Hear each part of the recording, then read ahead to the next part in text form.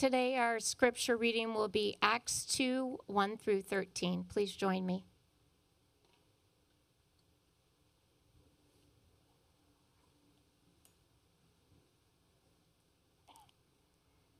When the day of Pentecost arrived, they were all together in one place, and suddenly there came from heaven a sound like a mighty rushing wind, and it filled the entire house where they were sitting.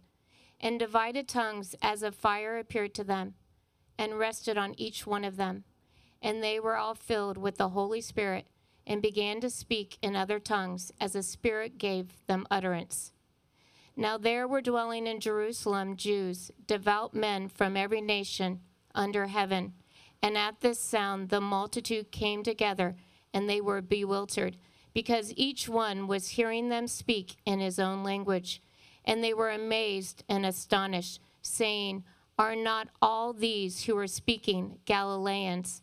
And how is it that we hear, each of us in his own native language, Parthians, Medes, Elamites, and residents of Mesopotamia, Judea and Cappadocia, Pontus and Asia, Phrygia, Pamphylia, Egypt, and parts of Libya belonging to Cyrene, and visitors from Rome, both Jews and proselytes, Cretans and Arabians. We hear them telling in our own tongues the mighty works of God."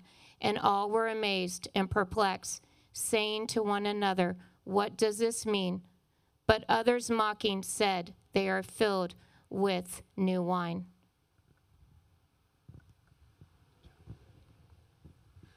Thank you, Heidi. Great job with all those names. That was a tall order. You did a good job. It's also Heidi's birthday today, so if you have a chance, give her say happy birthday to her.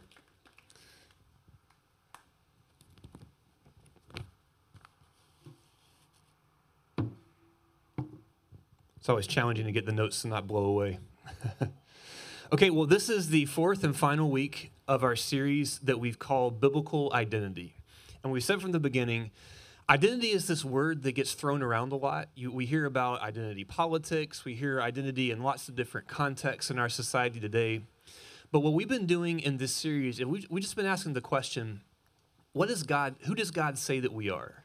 What does God say about human beings? And we want to take our cues about how to view ourselves and how to view the people around us, not from culture, not from politics, not from our own thoughts, but from God. And so we've just been walking through the first few chapters of Genesis and been asking, when God talks about people, how does he describe us? What categories does he use to talk about us? And we've seen so far that God says we're human beings made in the image of God, which means, like I've said a couple times already, that means God loves us for the same reason that I love my daughter Rose. It's not because of anything that she does or any skills that she has. It's because I made her, right? And God loves us because he made us, not because of anything that we do. And we should love and respect each other, not because we like each other's personalities or because we find each other easy to get along with or because we agree on certain things, but because other people are made in the image of God too, just like we are.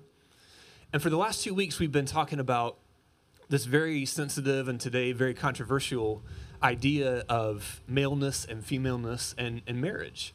And what we've said is that maleness and femaleness are categories that are invented by God. They're not things that we just came up with because it was convenient. Maleness and femaleness are invented by God, which means that we should submit our maleness or our femaleness to God, which means that there's lots of different types of men in the world. There's lots of different types of women in the world. And there's lots of different stereotypes about the way men should be or the way women should be. And these can be, we're all going to find ways that we fit those cultural stereotypes. And we're all going to find ways that we don't fit those cultural stereotypes about what a man should be or what a woman should be.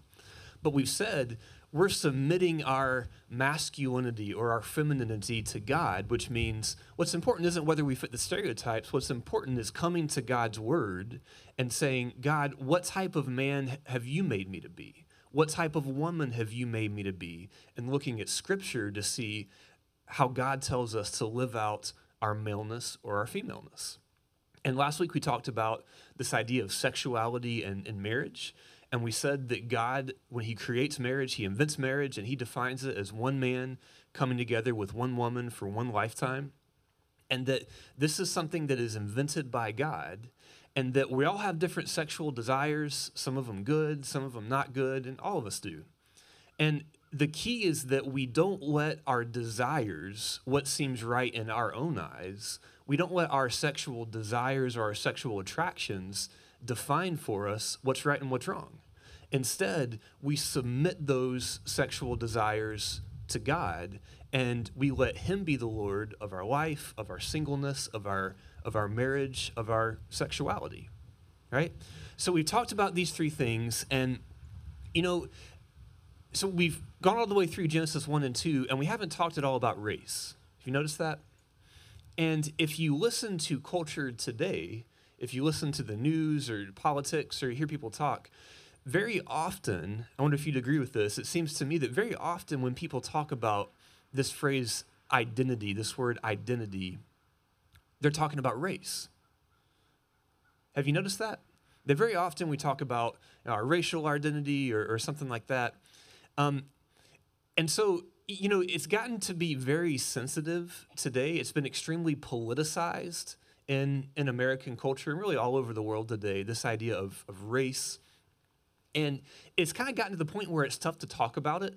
Like, it's hard to have just a decent conversation about race and about racial differences or whatever.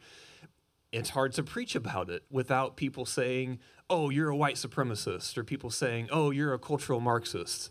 And I really think that's a shame because, first of all, we here in the Triangle, we here in Cary, North Carolina, we live in an incredibly racially diverse area, don't we?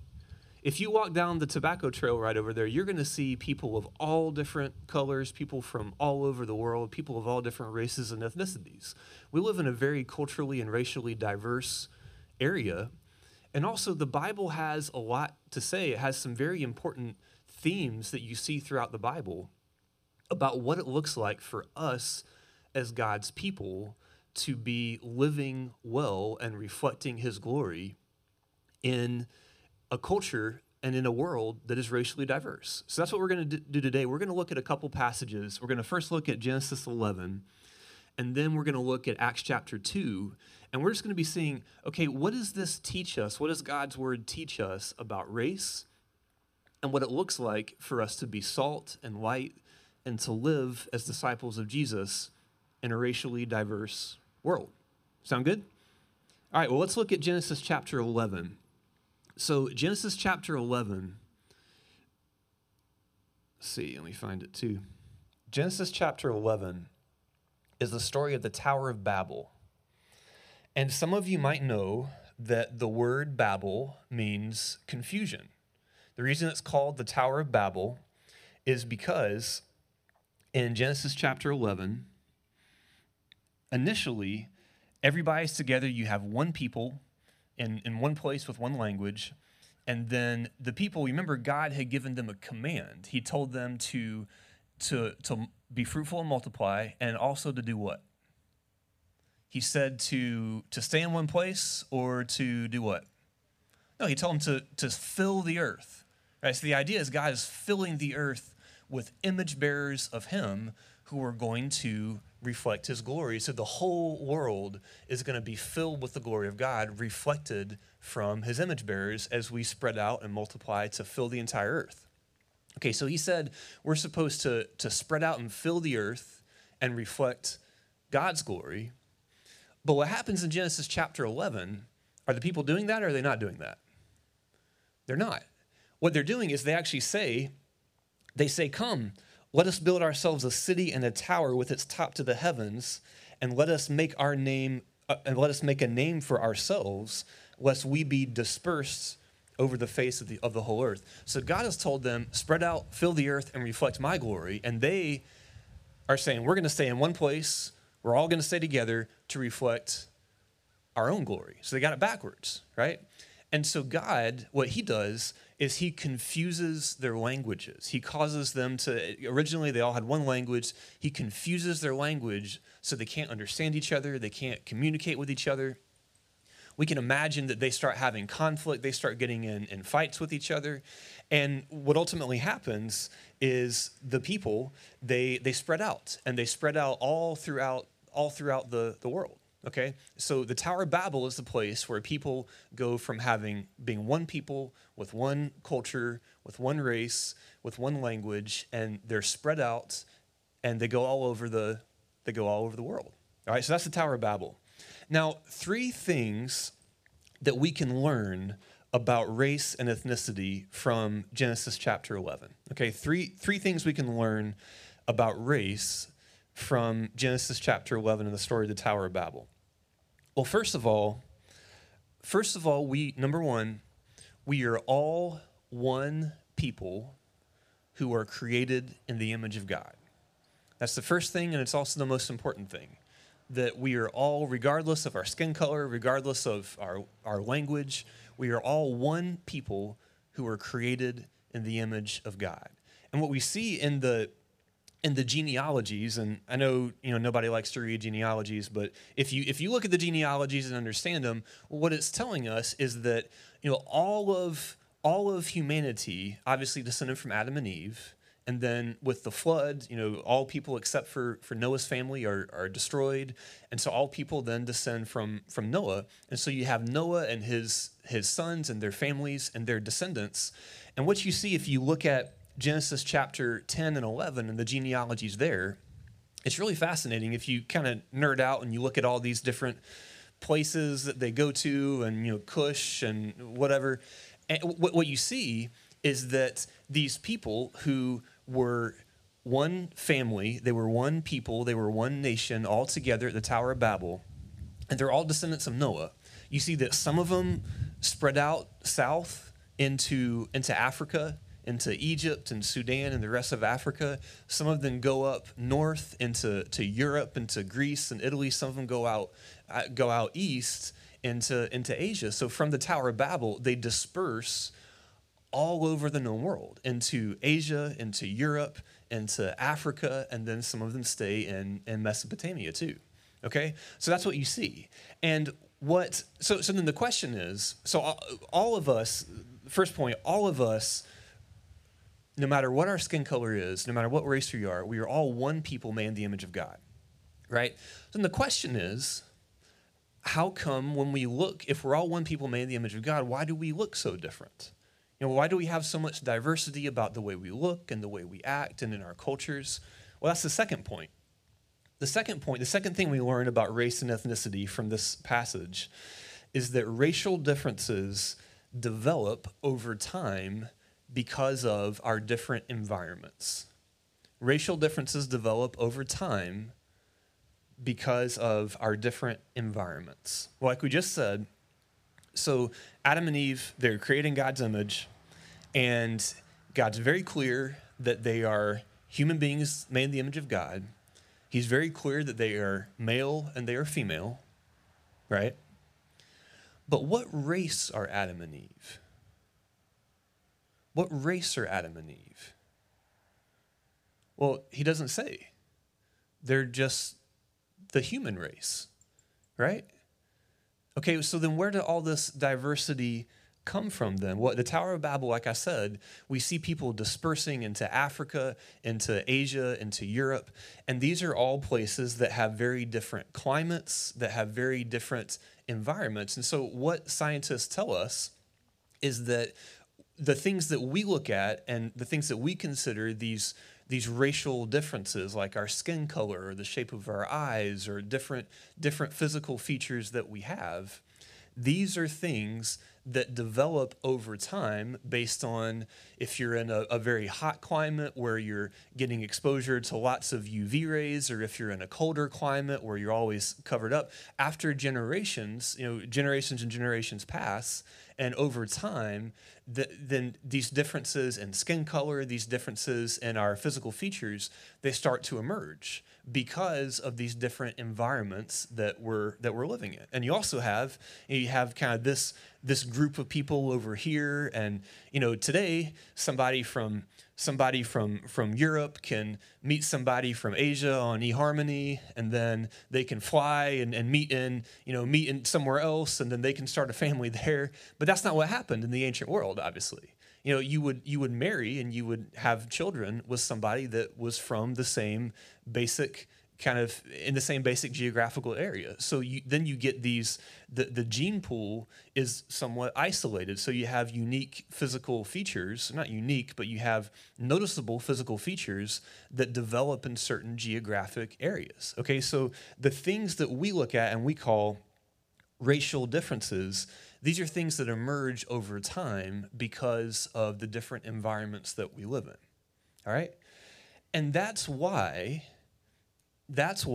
because racial differences are things that emerge over time because of environment, that's why race is something that, compared to, say, gender or our maleness and our femaleness, race is something that is very fluid.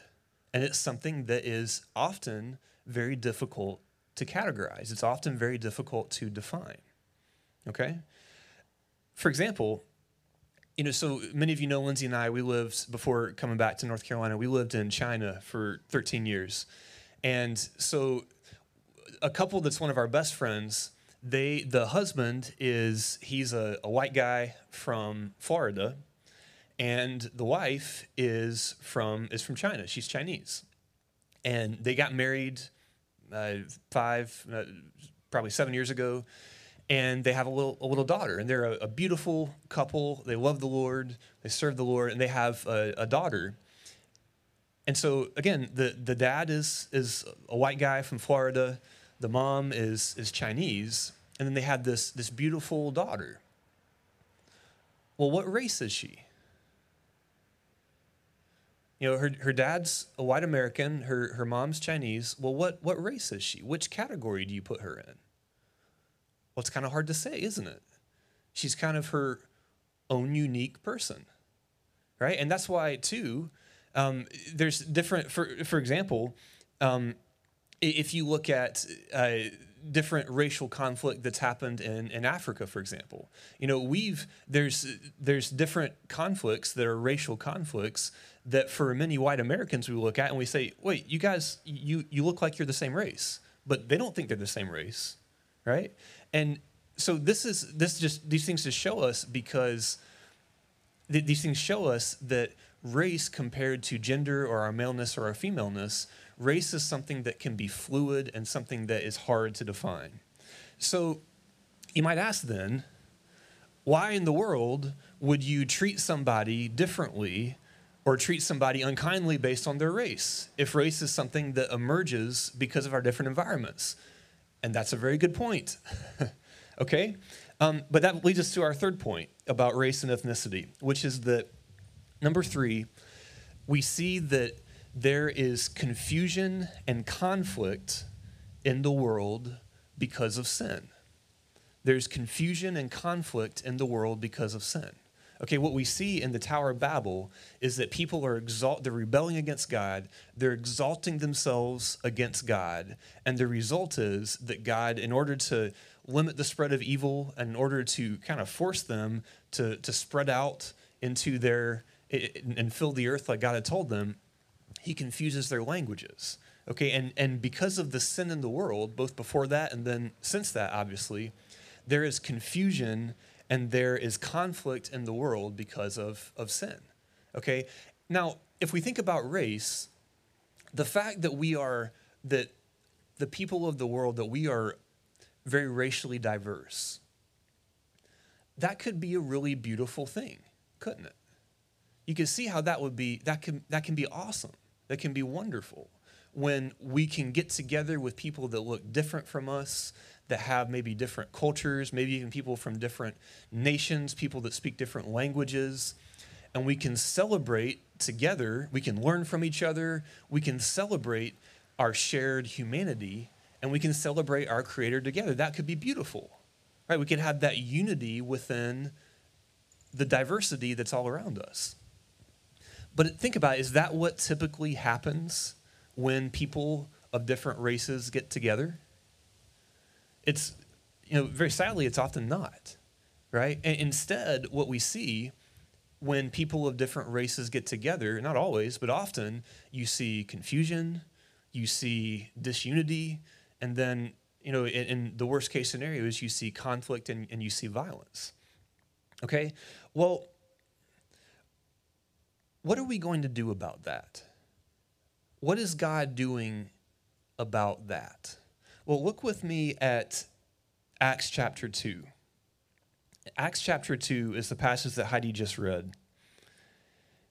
And we'll spend a couple minutes there. And this is where we'll see the fourth point that we see in the Bible about how we should live in a racially diverse world as people who are God's people and followers of Jesus.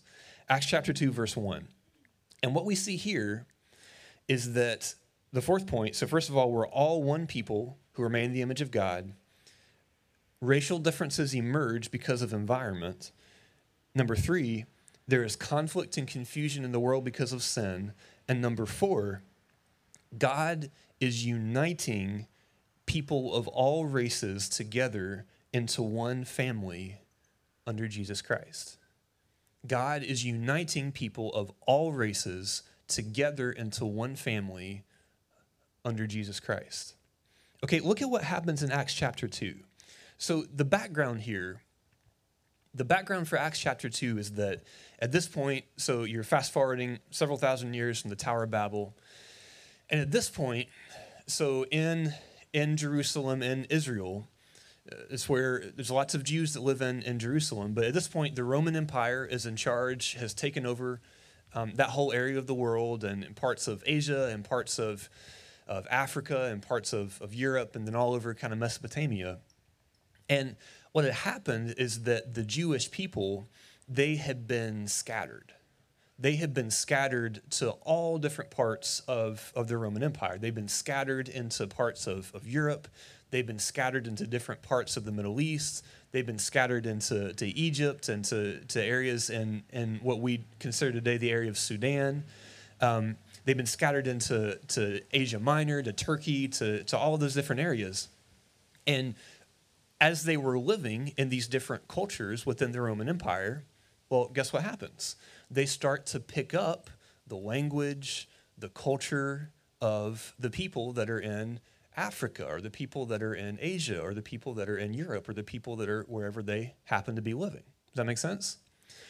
And so what would happen is that for 3 times a year, for different Jewish festivals, all of the devout Jews in the Roman Empire, they would all make a pilgrimage to Jerusalem to celebrate these festivals. And so in Acts chapter 2, they're together to celebrate the Festival of Weeks, or the Feast of Weeks. It's one of the 3 main Jewish festivals that they would make a pilgrimage to celebrate. And so they're all here together, and you have to realize there's people that are speaking different languages, and not only are the Jewish people from these different areas here, they've brought their friends. Some of them have married people in Africa or Europe or in Asia or wherever. And then you have people who were what we call proselytes, people that had converted to Judaism because they got to know these Jewish people that were their neighbors, and then they feel really drawn to Judaism, and then they start to live. They convert to Judaism. Okay, so you have not only the Jewish people from these areas, but we have their families and also many of their friends that are natives of Africa and are natives of Europe and are natives of Asia and all these different places. We have them coming together for this very culturally diverse kind of hodgepodge of people at the festival in Acts chapter 2. Okay, so that's the context. And look at what happens here. So it says that they're filled with the Holy Spirit. The disciples are together, and they're filled with the Holy Spirit. And it says in verse 5, now there were dwelling in Jerusalem Jews, devout men from every nation under heaven. That's what we were just talking about.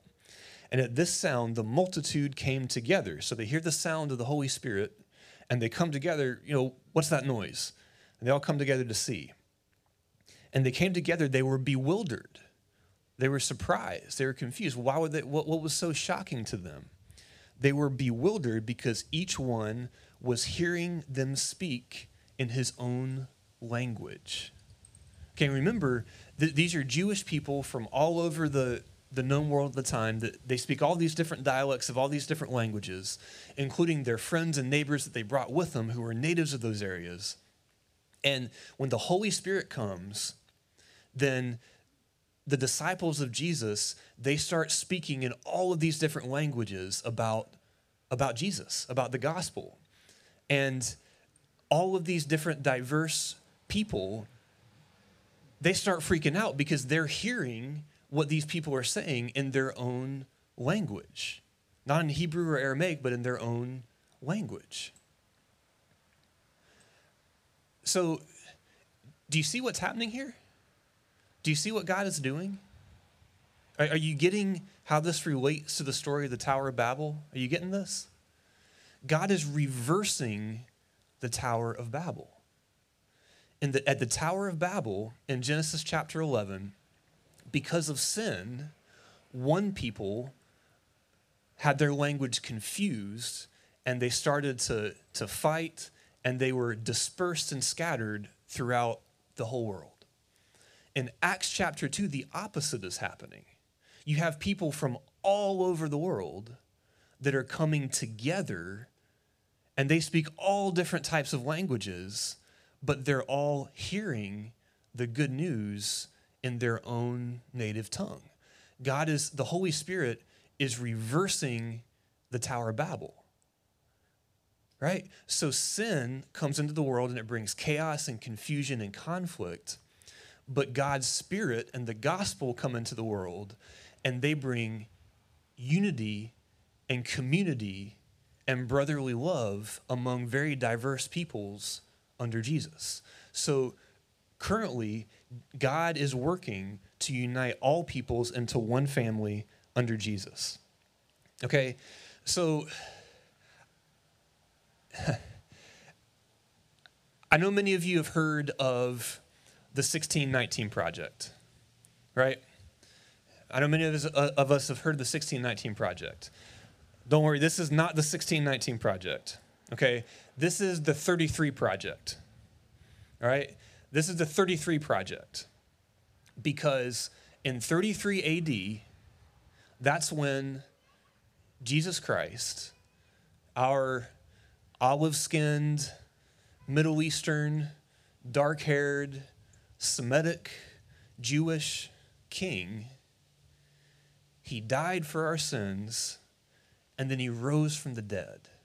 And he told us to go out and share the good news, not just with people that look like us, but with people of all nations, of all races, of all languages, of all tribes, and in all places. And look at what else he tells us. Okay, one more verse and then we'll be done. Turn with me to John chapter 17.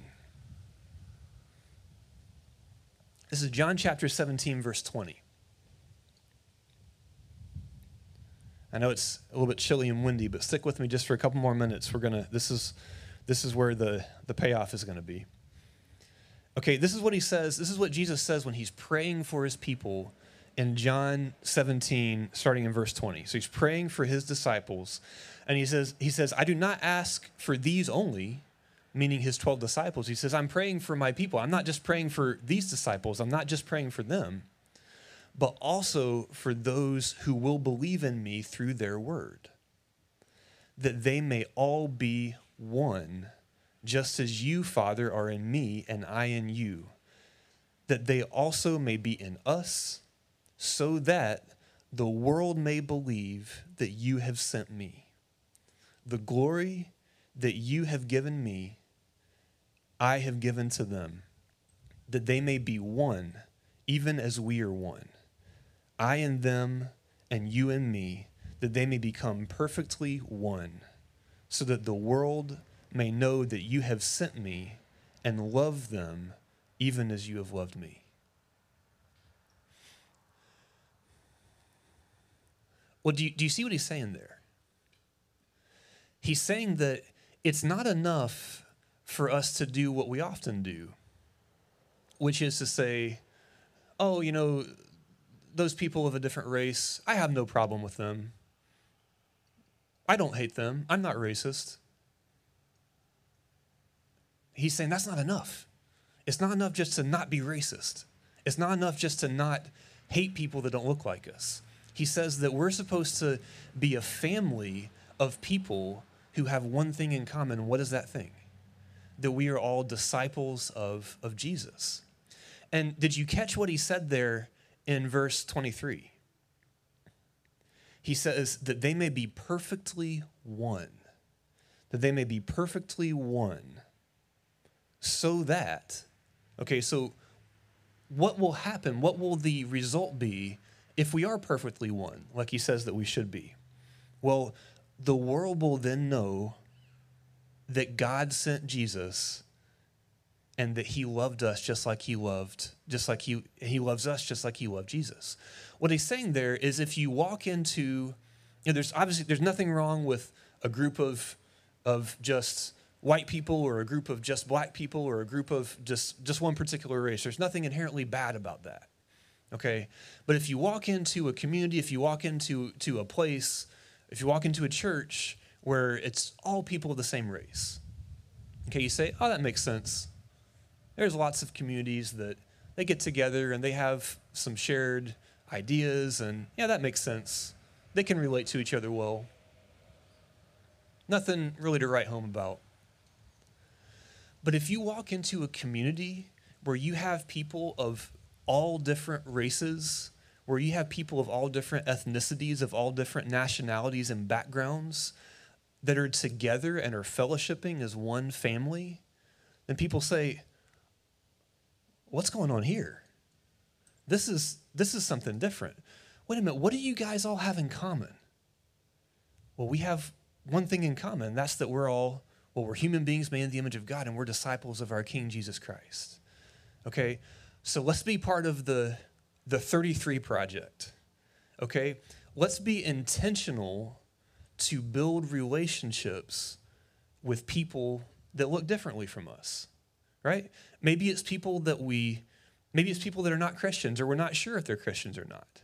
Maybe it's people that we play pickleball with, or play soccer with, or play football with, or people that we see at the gym, right? And we can be a part of sharing the message of Jesus with them. Maybe it's people that are already believers. Maybe it's people right here in our own church who look a little bit differently from us. And it's always going to feel more convenient. It's always going to feel maybe easier to spend time and build relationships with people that look just like us. But the truth is, and Lindsay and I have experienced this so many times in China, that when you get to know somebody, when you start getting to know people that look very differently from you, we can just assume, I don't know that we get along, or we're too different. Once you start to build a relationship with somebody who's a different race from you, you very quickly realize that you have so much in common. And you meet people who you say, wow, I had no idea we could become such close friends. Because we often just assume that, we'll just get along better with the people that look like us, right? So let's be a part of the 33 Project, okay? Because if people come to our church and they see that we are a unified family of people that love each other, that look different from each other, they're going to know that the message of Jesus is not just some religion. They're going to know that Jesus isn't just some other guru. This isn't just some kind of self-help method. They're going to know that he really was sent from God, and he really is God, and he really is in us, because this is something that only the Holy Spirit can do. Okay, well, let me pray for us.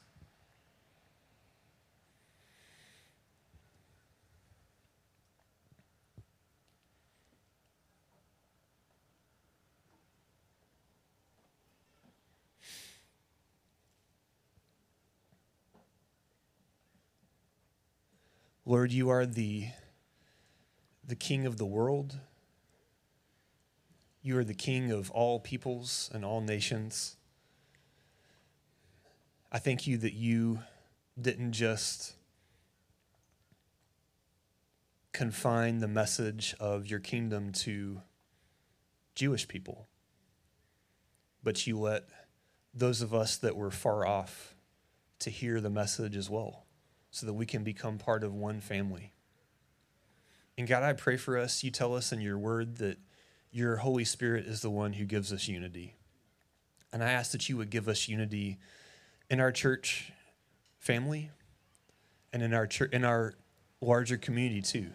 God, I pray that you would help us to be perfectly one, just like you were one, so that people will know that this really is the work of your Holy Spirit through us. And we pray these things in Jesus' name. Amen.